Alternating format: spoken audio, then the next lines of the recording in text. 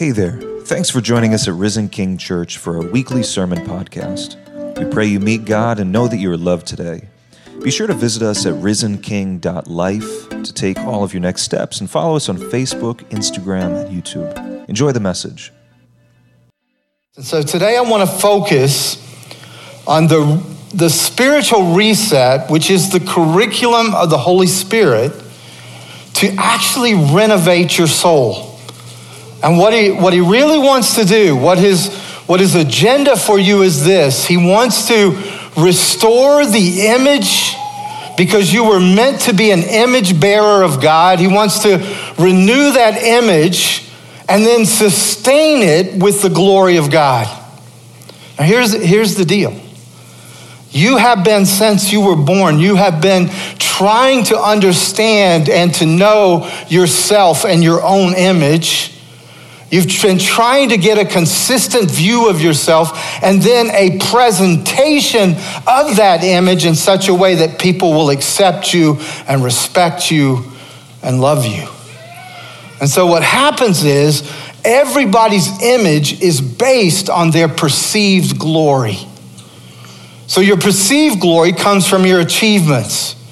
If you made straight A's, if you were a great athlete, if you were romantically very appealing, or if you're sexually attractive, these are all ways in which we try to have sustainable glory in order to have a good self-image. But the problem is that if your image is based on temporal things, if your image is based on your own achievements or your own attractiveness or your own ability to have financial or professional security, every one of those things can be taken away in a moment. And not a single one of those things lasts beyond mere moments. And so what the Holy Spirit is trying to do is to say to you, I want to renew your image and have you have the image that the Father has of you. And it's the image of the Father for his own Son, the Lord Jesus, is the image he has of you, a daughter, a son of the Most High God. And he wants his glory, his beauty, his purity, his weight, his heaviness. He wants his value and his worth to be the source of your glory. You see, if you understand this, then what the Holy Spirit is doing is he's trying to say your self-image plus your glory equals your identity. Whether you know it or not, you've been trying to get an identity since you were born. Identity can be defined as this: a consistent sense of self. Something that other people can recognize, something that other people can value, something that others can love. And what God is trying to do in his reset project with you is to give you an image that is supplied by his glory that will not change, that's eternal. But you see, if it's going to be that for you or for me, then it's a received identity, not an achieved identity. What happens when you have your own image that you're trying to get by your own glory is it's an achieved identity. But what we have when we turn to Christ is we have the opportunity to exchange our achieved identity for a received identity. Now, the achieved identity is always imperfect. It's always fallible. It's always veiled with shame and guilt and all this stuff. But the received identity is perfect. It's the glory of Jesus. It's the obedience of Jesus. It's the righteousness of God in Christ. See, if you have a received identity, no longer is it your record. It's Jesus's record. No longer is it your resume or your transcript. It's Jesus's resume. It's Jesus's transcript. And when the enemy comes and he accuses you, you just put up your resume. When I first heard this, I was a sophomore in college. I was 19 years old. I was at a Christmas conference and this was taught. And my soul leapt for joy at the truth of this, a received identity. But here was the issue. I wasn't ready for it. I didn't want a received identity. I wanted an achieved identity. I didn't want to trade my own accomplishments. I didn't want to trade my own ability to make myself appealing. I wanted God to make me appealing, especially to girls. Because I was like, well, this is all great, but I really want a girlfriend, you know? I want a job. I want money. I want fame. I want respect. I want this. That doesn't seem to give me that automatically. So God, power my will so that I can be the best pastor, the best missionary, so I can be good looking. Take the pimples away in Jesus' name.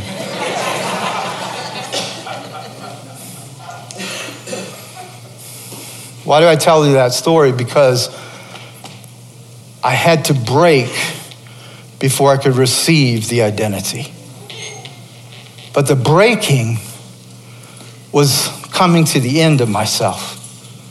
It was when I no longer thought I could be a good husband. It was when I no longer thought I could ever achieve as a missionary all that I wanted to achieve. It was when I came to realize that achieved identity didn't work. And it almost killed me. I'm asking you today to receive this message and not wait till your whole life is destroyed before you realize your glory is worthless. Because it takes tremendous faith, to tell you the truth, to say, I will exchange, I will set aside as garbage my own achieved identity for a received identity. But practically speaking, I look back and I said, if I could have at 19, if I could have said, Lord, I renounce my achieved identity, I count it as loss for the sake of knowing Christ. If I could have done that, do you know what the difference would have been? That when people were instructing me and teaching me, I wouldn't have seen it as an attack. When people were criticizing me as a young missionary, a young pastor, I wouldn't say, this is an attack on me. I would have said, no, they're trying to help my character. And when they said, oh, you're so great, I would have been able to handle it without suddenly saying, yeah, I am. Don't you know it? Now, maybe that wasn't your story at all, but it was mine, is that criticism would destroy me and praise and accolades would inflate me. Because you see, I was still trying to have an image based on my glory. I was still trying to achieve my identity instead of by faith receiving my identity. See, when you receive your identity and someone comes and says, this is what's wrong with you, it doesn't destroy you because it can't change what you've received. And when someone says you're the greatest ever, it can't change that the only record that matters to you is Jesus's record, not yours. Your performance, instead of being something to gain acceptance, is a performance that comes from your acceptance. And you're able not to say, oh, it was all Jesus, but you're able actually to give Jesus glory for everything you do. What I see in most of our lives is we're still mixing the received identity with the achieved identity. And one of the ways I know this is because in many church settings, in many religious settings, you cannot be real. You can't come to the church and say, I'm struggling with drugs without being afraid. People are going to say, are you even a Christian? Or to say, I'm struggling with sexual immorality. Well, maybe you don't even know Christ. Because what happens is so often the church has not grasped this received identity as a part of the gospel, only thinking that you're supposed to, enter into relationship with God through the gospel, and then you're supposed to achieve a holiness on your own. And so when you're failing, you must be failing, which means you must be an identity, a failure. But you see, if it's received, then even when I'm failing, I'm not a failure. Amen. Even when I'm struggling, I'm not just a struggler. Even when it feels like I'm losing, I'm not a loser, because it's not my record, it's not my resume, it's not my transcript, it's not my righteousness. And when it's a received identity, friends, confession is encouraged. Because without truthfulness, there cannot be freedom. Do you know what confession is? It's the verbal consent for the Holy Spirit to be the power to change you and the change agent who gets the glory for the change. I have done this a long time. I cannot change myself. But when I confess the areas that the Spirit is convicting me of, I give him verbal consent to come in and change me from the inside out. And I can do that because my identity is settled. The fact you wrestle with something doesn't define you, because your identity is not behavior-based. It's relationship-based. Are you tracking with me in this? Yes, sir. Is this just my therapy time, or are you quiet because you're thinking? Yes. Can you say this with me then? Received identity. Image based on glory. Let me just hit this one more time really hard. Image is always linked to glory. So if your glory is your glory, then your image is very, very weak. You want to know the weakest of self-images? People who have to drop names. Why is that? They don't even have enough glory of their own. They have to borrow someone else's. You understand? When you're dropping names, you're saying, I have worth because this person has worth. I have value because this person is important. You should love me because this person is lovable. See, image is always linked to glory. And if your glory is not linked to the glory of Jesus, then your glory is temporary and your image is very vulnerable. So listen to what Paul says. Come on, this is pretty good stuff. Maybe I'm the only one liking it. All right. We're tracking. Give me, I need a little glory for my image today.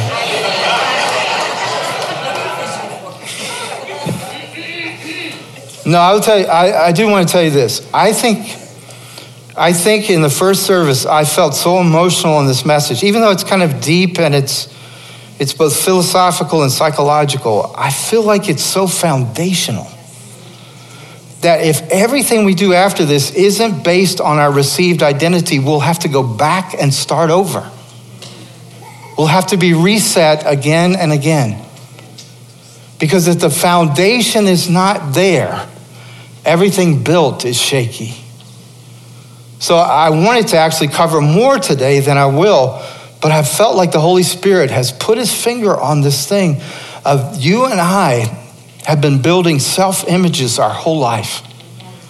And we've been trying to get glory, even if we steal it from somebody else. Because unconsciously or consciously, you know that you've been trying to get a consistent sense of self where you have value, where you have some kind of weight that'll sustain you through life's trials. And there's some kind of beauty or purity that you can point to and say, don't you see I'm worthy of love? Don't you see you shouldn't treat me like that? Don't you see there should be a way for me? And until we get to the place where you say, I think my own way of doing that is garbage, and you count your past as loss, like Paul did, and then you say, but I have something so much better. I have a glory that cannot be taken away, which means it's linked to my image, which cannot be changed. You see, this is why it's so important that you let the Holy Spirit have his way. Why is it so important that I say to you that you confess verbally? Because when you confess, you are giving him consent. Change me. Be the power to change me. Be the agent of change in me. But when you keep quiet, when you're not confessing, when you're not being real, you're saying, nobody can change me. And nothing will change me. And in my own experience from the time I was 19 till the time I was about 28 years old, about 9 years, what the Spirit had to do to get me to the place of surrender to a received identity was painful. I don't want that for you. I want today to be the day you make the exchange. Now listen, or read with me actually, what Paul has to say about this. This is a passage that starts in 2 Corinthians 3, and it goes on through the chapter. I want us to read it together. Would you read it out loud with me? We are not like Moses, who would put a veil over his face to prevent the Israelites from seeing the end of what was passing away. But their minds were made dull, for to this day the same veil remains when the old covenant is read. It has not been removed, because only in Christ is it taken away. Even to this day, when Moses is read, a veil covers their hearts. Now, what is Paul saying here? He's saying this very simple thing. If you're still trying to save yourself, if you're still trying to craft an image of yourself, you are in a place where your very heart is veiled to the glory of God. And this is one of the hardest passages because it says religious people can read the truth but can't see the truth because the truth is veiled to them. You see, as long as you look at the Bible or you look at the moral law of God or whatever it is and you say, how can I fulfill this? Then the veil will be over your eyes because you think you still can fulfill it. And the veil goes something like this: at least I'm better than these people. You see, you're not looking for justification by faith when you're religious. You're looking for justification by comparison. You look for somebody else worse than you, less devoted than you, less spiritual than you, and you say, see, I'm in because they're out. And the sad part about this message is it's blunt. And it's talking about our neighbors and friends who are devoted, who are devout, who are orthodox. And it says they read the word, but they read it with a veil.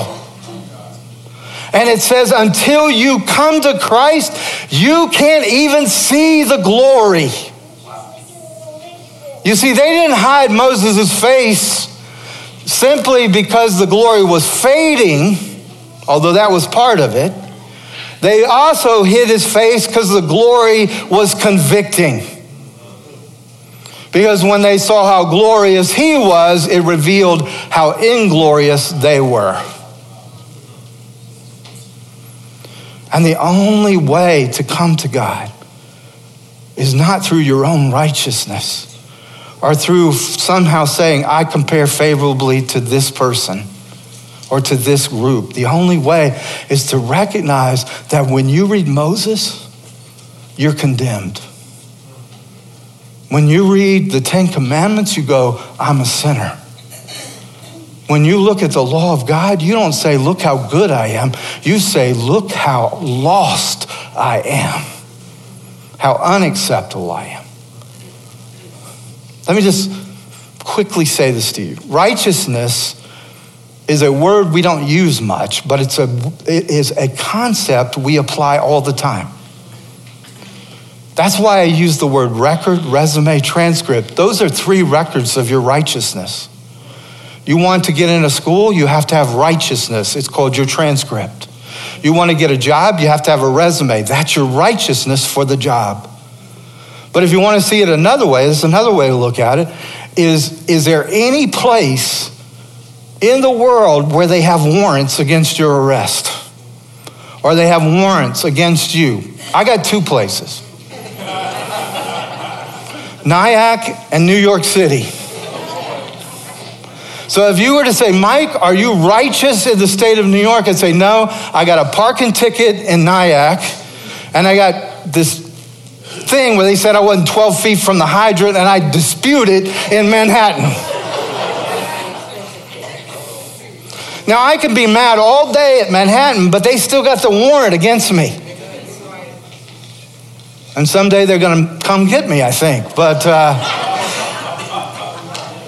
you understand? But if I were to say I am righteous, you'd say, nope, not in Manhattan. Nope, not in Nyack. Do you know, often a cup of coffee costs me $50 in Nyack because of the parking. It's good coffee, but it's not that good. So if anybody ever says to you, are you righteous? You would have to say no. And the Bible says there's none righteous, no, not one. Why do I rely on the record of Jesus? Because when Jesus went into death, no sin could be found on him. He was found righteous. Though he who knew no sin became sin for my sake, when he went into death, death could find no fault in him. And so if you want to go into death and have no fault found in you, you have to be found in Jesus. That's why this whole thing is faith. It's not works. You see, if you still think somehow you can be good enough, that's the veil. That's the veil that Paul's talking about. Now, what else does he say? Read it with me. But whenever anyone turns to the Lord, the veil is taken away. Let's say that again. Will you say it with me? But whenever anyone turns to the Lord, the veil is taken away. Let's stop there for just a second. You may be the worst Christian in this room. I'm looking to see who that is.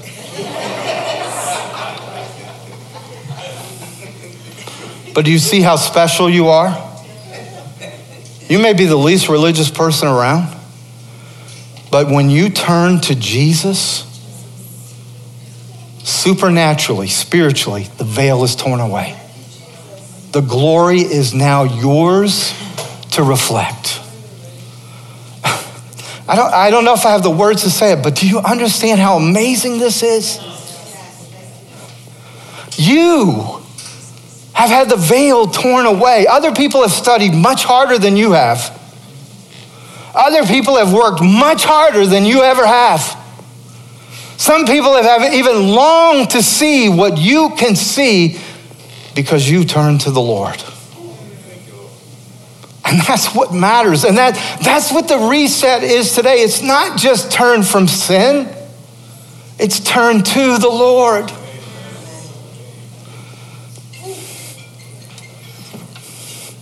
Tell him to turn to the Lord.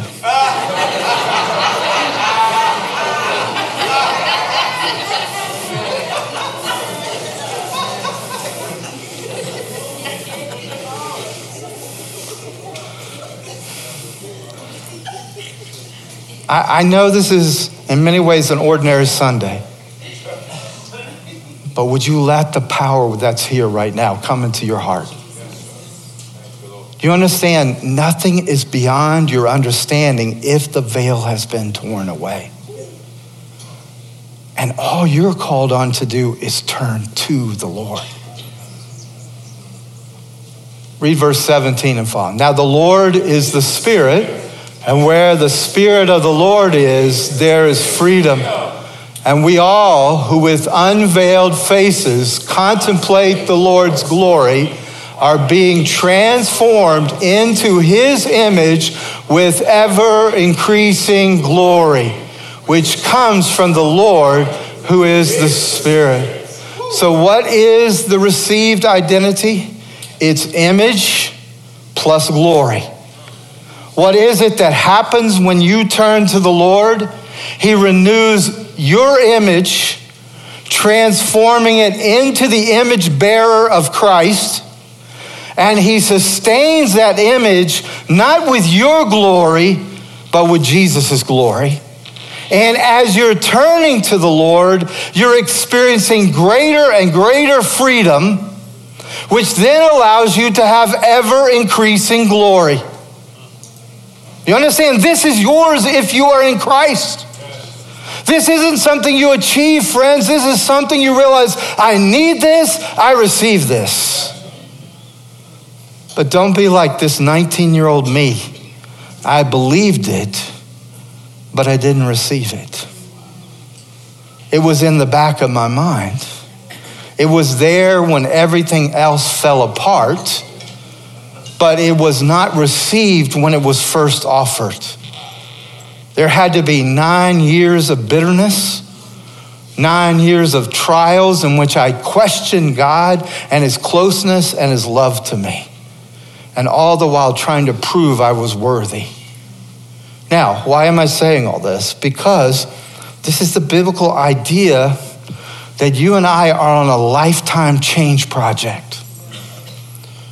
It isn't just that you change only when you come to Christ. You are changing every day with Christ into either that received identity or you're still trying to achieve the identity. That is one persistent person.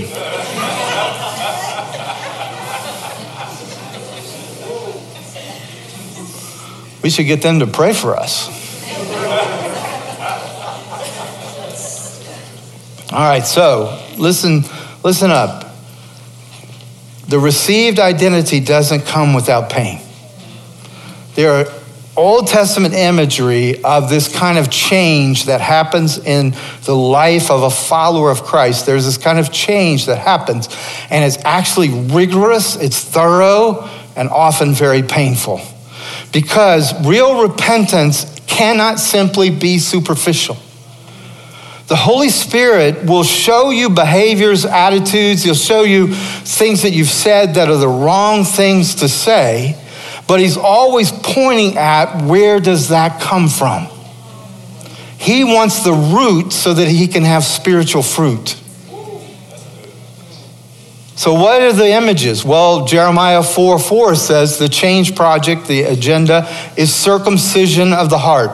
That's bloody. That's painful.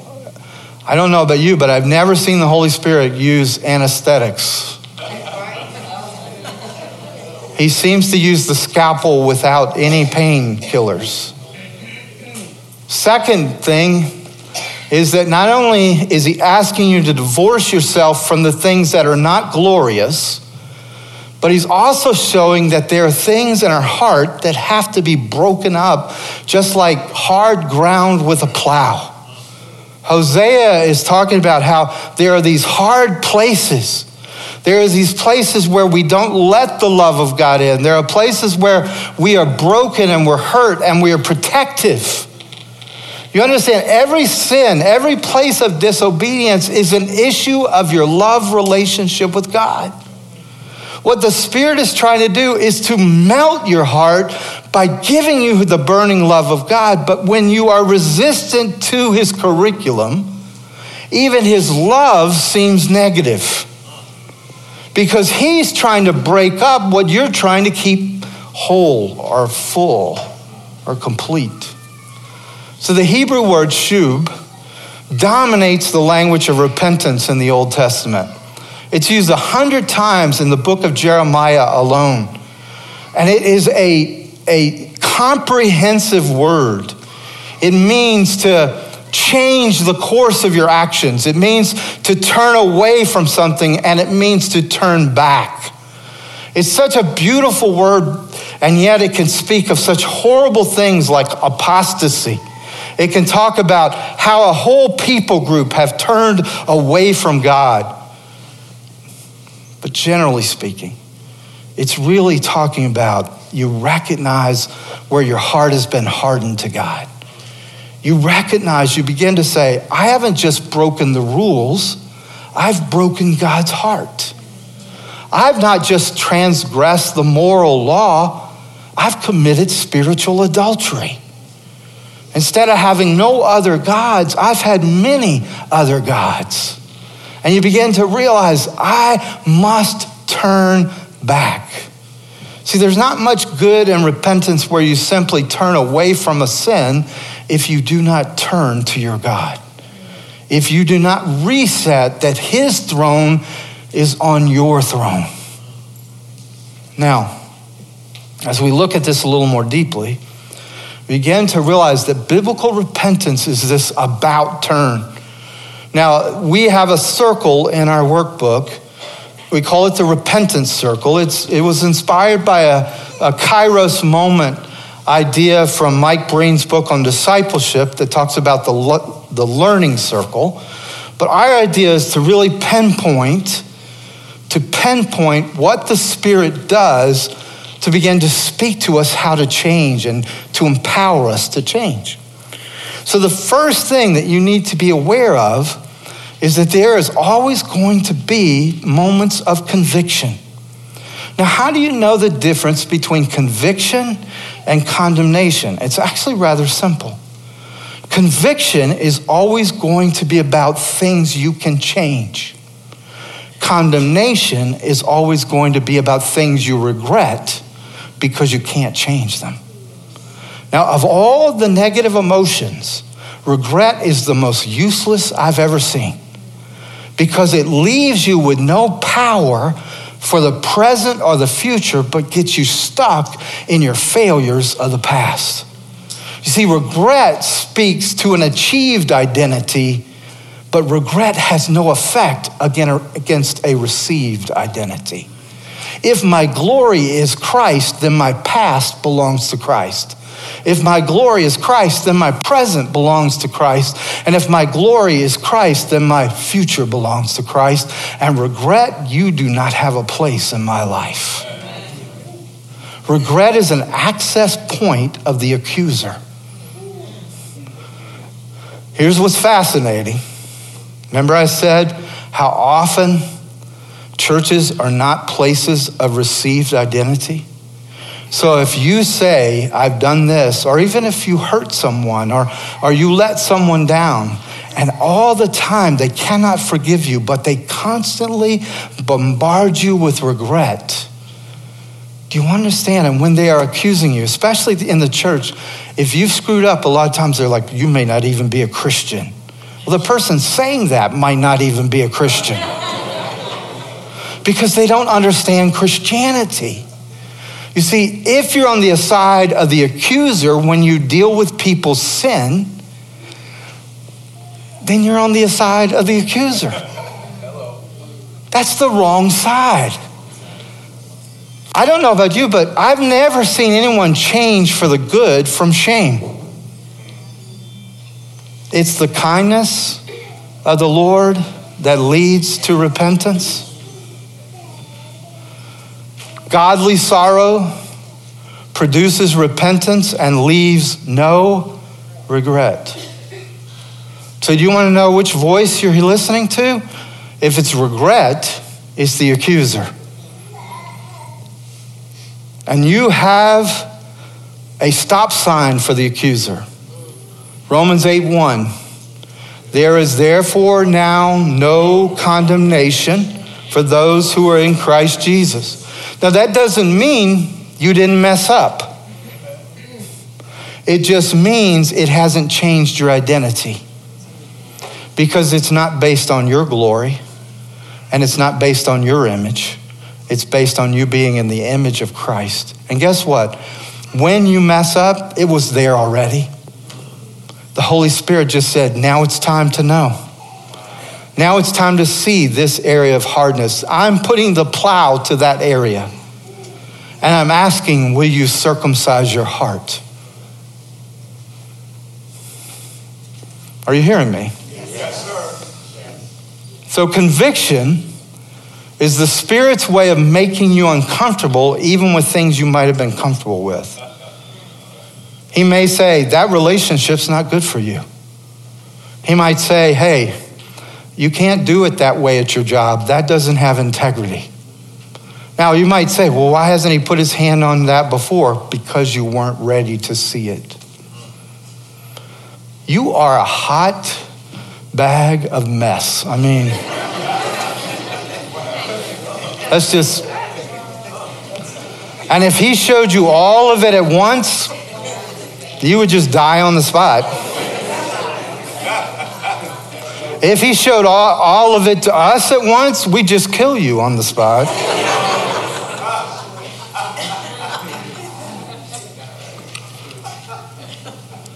And it's true of all of us. We are all so sinful, Christ had to die for us. What does that mean except we are really a mess? We're all so sinful, Christ had to die for us. But the good news is we are also loved. Christ chose to die for us. And until we get that, I mean, one of the statements that helped me so much is I'm far worse than I ever dared believe, but I'm far more loved than I ever hoped to believe.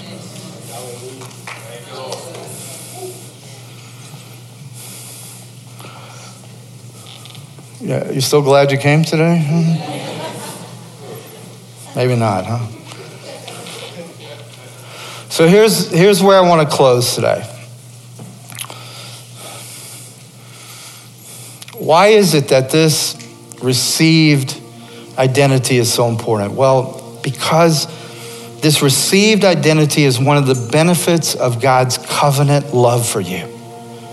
See, God always knew that you couldn't keep the commandments. He always knew that you would be a covenant breaker, even if you wanted to be a covenant keeper. And so here's what he did when he made the covenant that he would be your God and you would be his people. He had in mind all along that you would not be able to fulfill that covenant.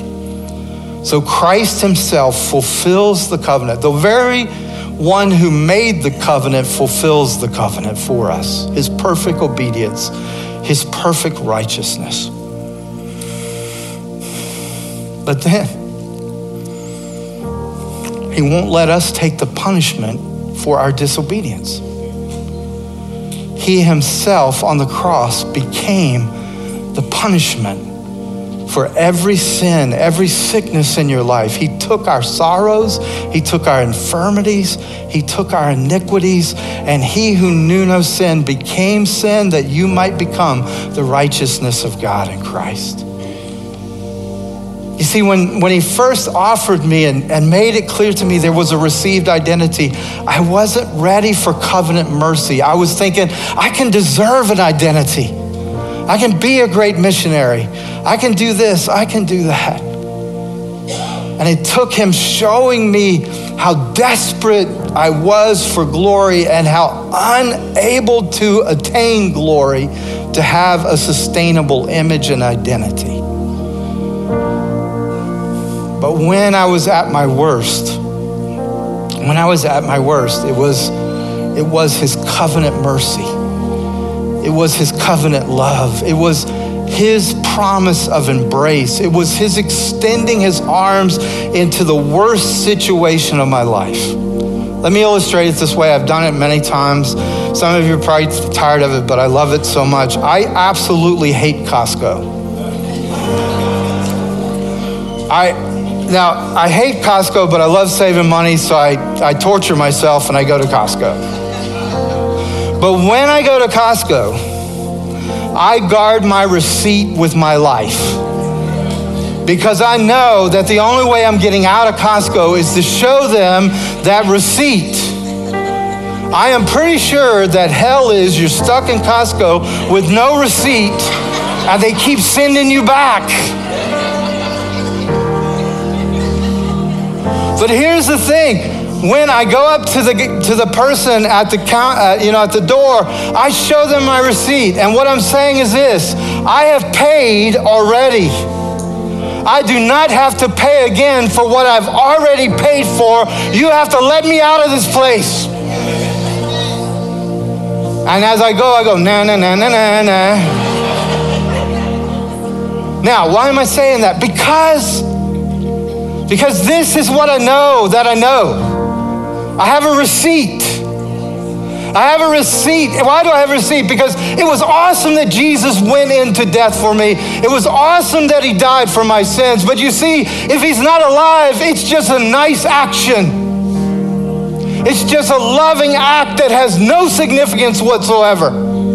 But because he's raised from the dead, his resurrection is the Father's receipt that says, paid in full.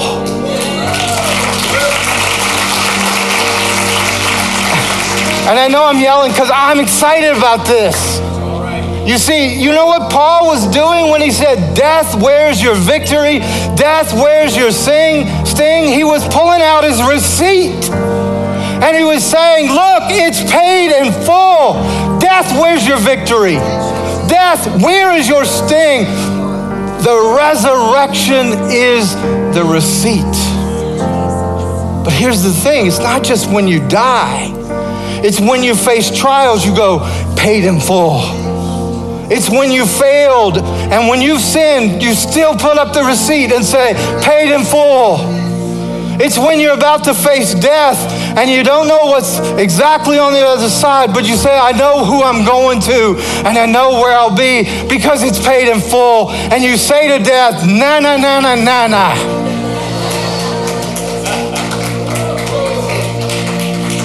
Because that's exactly what Paul said. Death, where is your victory? Where's your sting? Na, na, na, na, na, na. Why is this so important? Because, to me,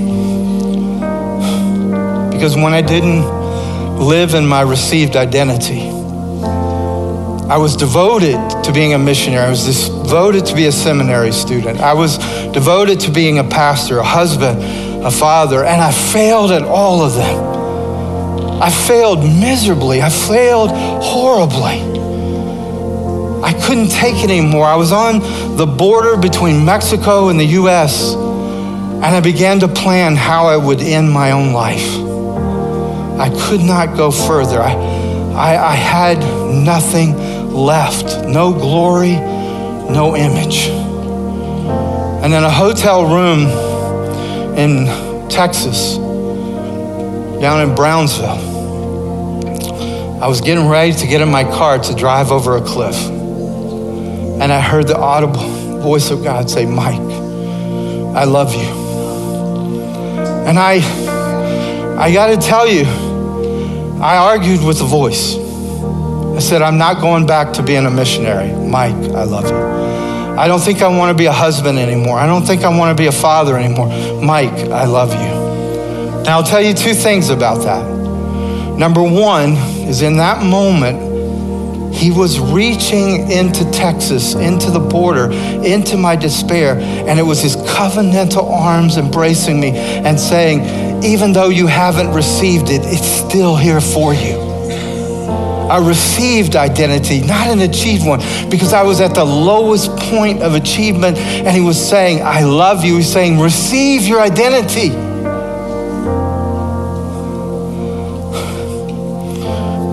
But the second thing was this. He said my name in a way that only the Father, through the Spirit, for the Son, could say my name. I don't know about you, but there was a way my mother would say my name.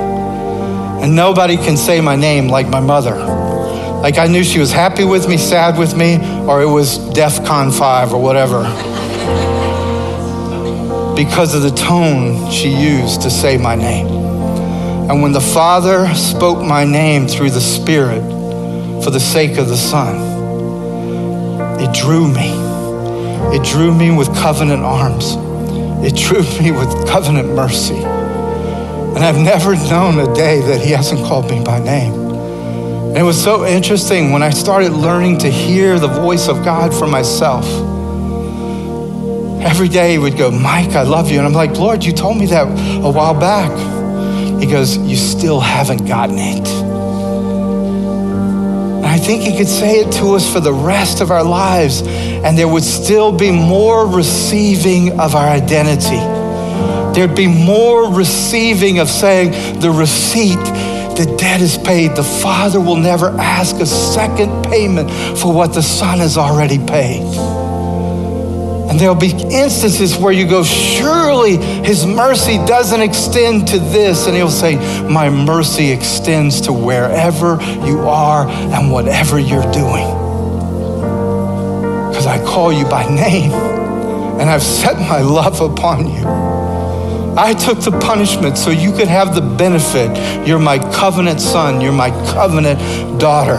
A received identity with image and worth in Jesus' name. Amen.